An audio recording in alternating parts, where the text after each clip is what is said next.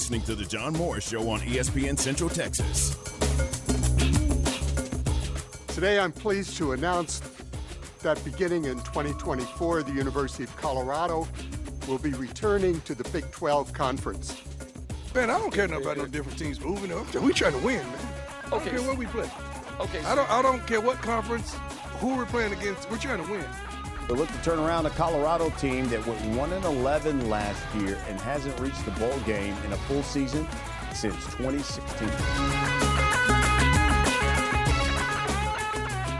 Now back to today's JMO Radio Show from the Allen Samuel Studios. Here's the voice of the Bears, John Morris and Aaron Sexton. Back with us. How about Colorado coming back to the Big 12 Conference? We look forward to that. One more year in the Pac-12, then 2024. We'll be making those trips regularly, I would say, back to Boulder, and likewise the Buffs will be headed to Waco on a more regular basis. Let's talk about it with the voice of the Colorado Buffaloes. Mark Johnson joins us now, and, man, it is great to have you on with us. How are things today? Well, my friend, it's good to talk to you, and I'm looking forward to, kind of seeing each other a bit more. The last number of years we've been in the Pac-12, we haven't seen each other too often, but I'm looking forward to getting back. It's a different Big 12 than when we left, but I'm looking forward to getting back there. Yeah, very much so. You've got your finger on the pulse there, a lot better than any of us here do. What was that period like when the Pac-12 was, just a little unstable and waiting on a TV contract and those things to happen? Finally, the decision made by Colorado to come to the Big 12. What was that time period like? Well, John, if you've ever been any place, I lived in California for a while when I was younger, and you've ever been in an earthquake, right. and the floor underneath you, which is everything that's supposed to be solid, is all of a sudden not so much. And it kind of felt like that, to be honest with you. And here's the thing about it: when Colorado went to the Pac-12 back in 2010. It made sense at that point in time. Sure, I think it's been unfair. People here in Colorado have gone, well, we never should have left. You know what? That's hindsight. But at the time, it made sense. I've always, and your listeners may not know this, Colorado's alumni base is in California. I mean, it's stunning how many people would show up our games compared to when we were in the Big 12. It's not in the Midwest. It's just a lot of Californians come in, go to CU, and head back out to the Gold Coast. And so it made sense on a number of reasons. Now, the Pac-12 and its leadership were horrendous. Some of these institutions that we're involved with, their leadership program should be doing a study on how never to lead anything and study the Pac-12. It was that bad. It was brutal.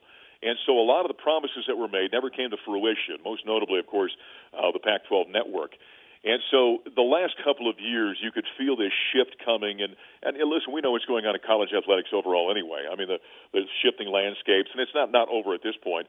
But you kind of had the sense, and I wasn't buying all the stuff we were hearing about, the media rights deal is going to be pretty darn good. I'm thinking, no, we're not. They're not talking to ESPN and ABC. They're not talking to CBS. They're not talking to Fox. Where exactly is all this money coming from? And so you could kind of see the tea leaves, and I thought, boy, if the numbers come back anywhere near what we started to hear, I'm not going to be shocked if Colorado jumps. And ultimately they did, and I think it was a very smart move at that time. What are your thoughts personally? You did games when Colorado was in the Big 12, and you're right, it will be a different Big 12 when the Buffs start playing here next year. What are your thoughts about coming back to the league? Well, I love it for a number of reasons. From a totally personal reason, selfish reason is the fact we get to fly west now in game time. It's the losing time coming back home. Right. John, I'm not going to get home at 3 o'clock, 4 o'clock in the morning all the time anymore. Exactly. That's awful lies. But outside of that, I think it's – listen, we all understand in college athletics right now, the SEC and the Big Ten, they're kind of sitting in the catbird seat, right? But what Commissioner Yorkman has done with the Big 12, I've been, from a distance, been awful impressed by. And kind of the way he handles himself, kind of his vision, his creativity, I've been exceedingly impressed by the way he's kind of handled himself, conversely to what I was talking about with the Pac-12. And so I think there's a very bright future for this league. And the people that they've added, the schools that are coming in, what it's shaping up to be, I think it really has an opportunity to be a quality league. And as I said earlier, this isn't over. What's that old line they always say? If you think you have peace, it's only because everyone's reloading. Right, that's right. And so what this is, I think what we're going to see here, friend, is just this is going to be a lull again for 2-3 years, and until everything kind of starts to reshuffle again, and then the quake's going to hit again. And so I think this puts Colorado, since that's where I'm at, into a real nice position, coming into this league. All right, what about this year? You got one final season in the Pac-12, and then everybody sort of splinters. What do you think this year is going to be like for you in the Pac-12?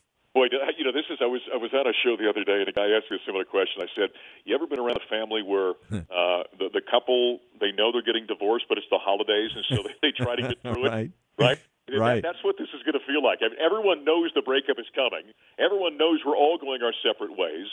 And yet we're going to have to kind of play nice for the next 8-9 months here to get through football and basketball and finally get to the other side of this thing. So, one of the beat writers the other day, he was talking about basketball media day, and he says, they don't want to talk about the conference stuff, but are they going to have a basketball media day because they know we're going to be asking about the conference stuff? Right.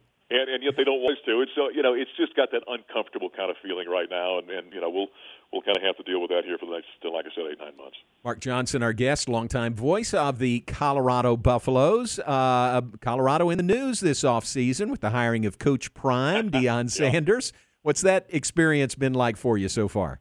By saying that we've been in the news, that's an understatement. Yeah, right. I mean, John, it has been like a tornado, a tsunami has hit Boulder, Colorado. We didn't hire a coach. We hired a celebrity who coaches. We hired a brand. We hired a cultural icon. I've been saying he's one of one. I mean, it's a almost surreal deal. To put it in context, right around the spring game, we sat down with Coach Prime and we did a little television interview with him. And there were two cameras. So we got our camera crew set up. He and I are sitting in these leather chairs, and we've got two other camera crews in there videotaping us, videotaping him. Yeah. Because everything he does is for his documentary. There are cameras, there are microphones. You're never off the record. It's always, you're always on. The entire staff knows that. We just got noticed the other day. You might have seen the thing in USA Today about his, Prime documentary. Right. And so everybody on staff, basically, you're told, listen, you're part of this deal. And so I started asking questions. Are they going to, is Smack Production going to have a camera inside? Everything that I say is going to be, part of the documentary. And as nearly as I can tell, yes, that's going to be the case. And so it's an interesting deal. Now, with that being said, where the money's pouring in, the sponsorships, the donations, the season tickets sold out for the first time since 1996. Our first two games are the big noon game on Fox at TCU and Nebraska at home. And so, there's a lot of positive things going on around all of this. Yeah, okay, so there's all that, but can he coach? I mean, do you feel like, what's your sense of him going through spring and everything, his makeup to step into this position as a head coach? Well, John, what's interesting, I was on ESPN the other day, and the guy said, okay, well, what do you project for the season? I said, how am I supposed to answer that? Right. You've got a new head coach, you've got an entirely new staff, you've got a new system. I think including walk-ons, there's 88 new guys on the roster. Wow. I think it's 71 or 72, right in that area, right around 70. New players have come in, scholarship guys. There's only 10 scholarship guys returning from a year ago.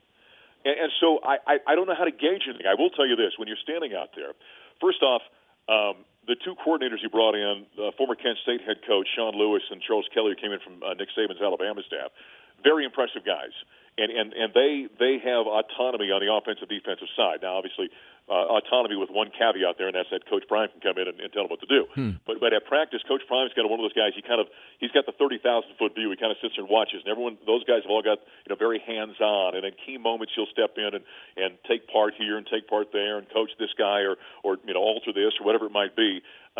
So it's awful impressive to watch, the pacing of practice. Gary Barnett, my partner, the former coach that I stand out there, Gary says, I love the pacing. Highly skilled. The guys he's brought in on the perimeter are exceedingly athletic. We haven't seen this kind of athletes around here. This will be my 20th season at Colorado, and you got to go way back to the beginning to see these kind of athletes. And so that's awful impressive. His son is a legitimate quarterback. I'll say that. I wasn't sure. Shedeur Sanders looks the part. I mean, he's got all the tools you're looking for. And so, there's a lot of reasons to get excited. I try to, fans always say, see with their hearts, not with their eyes. I try to really analyze this, and so I'm optimistic, but I'm trying to be realistic as well. Sure. And did I see that they're putting the players' social media handles on the back of their practice jerseys? Well, as Coach Prime likes to say, I'm helping them chase their bag. Chase their bag. I'm glad you could laugh at that. I wasn't sure what that meant. I know. I think I do. I don't know. That's great. But yeah, it's for him because he is a guy that's very involved in the social media world, obviously. And so he wants to have that opportunity for them to build their brand. Well, part of that is obviously, as we know, social media. And so on their practice jerseys, won't be that way in their game jerseys, but on their practice jerseys, yeah, they've all got their social media handle on them. Man, what a tough opener. Go to Fort Worth to play TCU in the first game of the season. Yeah, no doubt. Yeah, what a way to kind of wade in slowly, right? Yeah, right. That played for the national championship last year. Then you come back the next week and you've got Matt Rule in Nebraska, that old rivalry you had from back in the Big 7, Big 8, Big 12 years. And then you've got Colorado State at home, then at Oregon, and then home to USC. Wow. How about that 5-game stretch, huh? Yeah, that's tough. We'll check back with you after 5 weeks, see how things are going there. Well, man, it is so great to visit with you, and I have told people for years, that I miss Colorado being in the Big 12. So glad you guys are coming back, and you and I will get to visit on a more regular basis. And I really do appreciate you being on with us today. I'm looking forward to seeing you as well. Thanks for having me on. Have a great day. All right. Mark Johnson, the great play-by-play voice of the Colorado Buffaloes. Colorado back to the Big 12, a part of the Big 12 beginning with the 2024-2025 school year. He was extremely honest about everything that happened and 100% correct. I mean, that the Pac-12 leadership through the whole process, everything they did, it seemed like took a wrong turn. Yeah. And Kliavkoff kind of stringing, and I don't want to say stringing them along because I don't think I think the reason he didn't present it, obviously, and he kind of alluded to this, is he didn't have a deal that they would accept. Sure, right. And he kept putting it off and putting it off. That's why Colorado jumped early. They were like, there's no deal there. We're going to the Big 12. We talked about this in the first segment. Right. But, yeah, it wasn't all Kliavkoff's fault. A lot of it he inherited from Scott, who he took over as Pac-12 commissioner from. But if there was something they could have done wrong, I'm talking about the Pac-12 as a conference, during the realignment process, they did it. Yeah, kind of seems that way, doesn't it? Yeah. And a lot of it was more bad luck than mistakes, but the biggest part of it was mistakes made by their leadership. And I still feel bad. I mean, I feel bad for the Pac-12 as a whole. I feel bad for the schools that are left out there. Where are they going to end up? I feel bad for them. I feel bad for Oregon State and Washington State. Stanford and UC Berkeley, I honestly could care less about.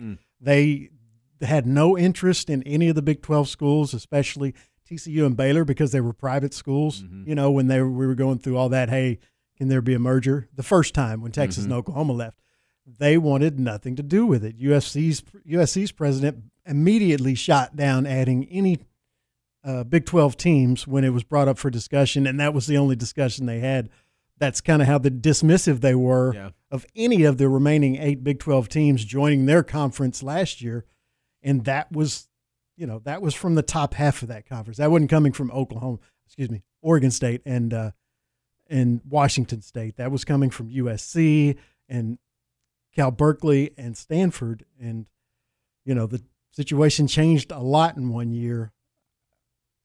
I really do feel bad for Washington State and Oregon State because at this point, their best hope is that they can rebuild the Pac-12 and hope that it stays a Power 5 conference. Yeah. I think they can rebuild it, but I don't think it stays a Power 5 conference. No, not with I don't think so. Not with the possibilities of the schools they're talking about that are available to come in. Yeah, and you still don't even have commitments from the 2 biggest schools left, Stanford and Cal, to even be a part of a reworked Pac-12 yet. So it's still the same problems that they were going through before the 4 corner schools left for the Big 12. They're still having the exact same problems with just 4 schools left. It's amazing.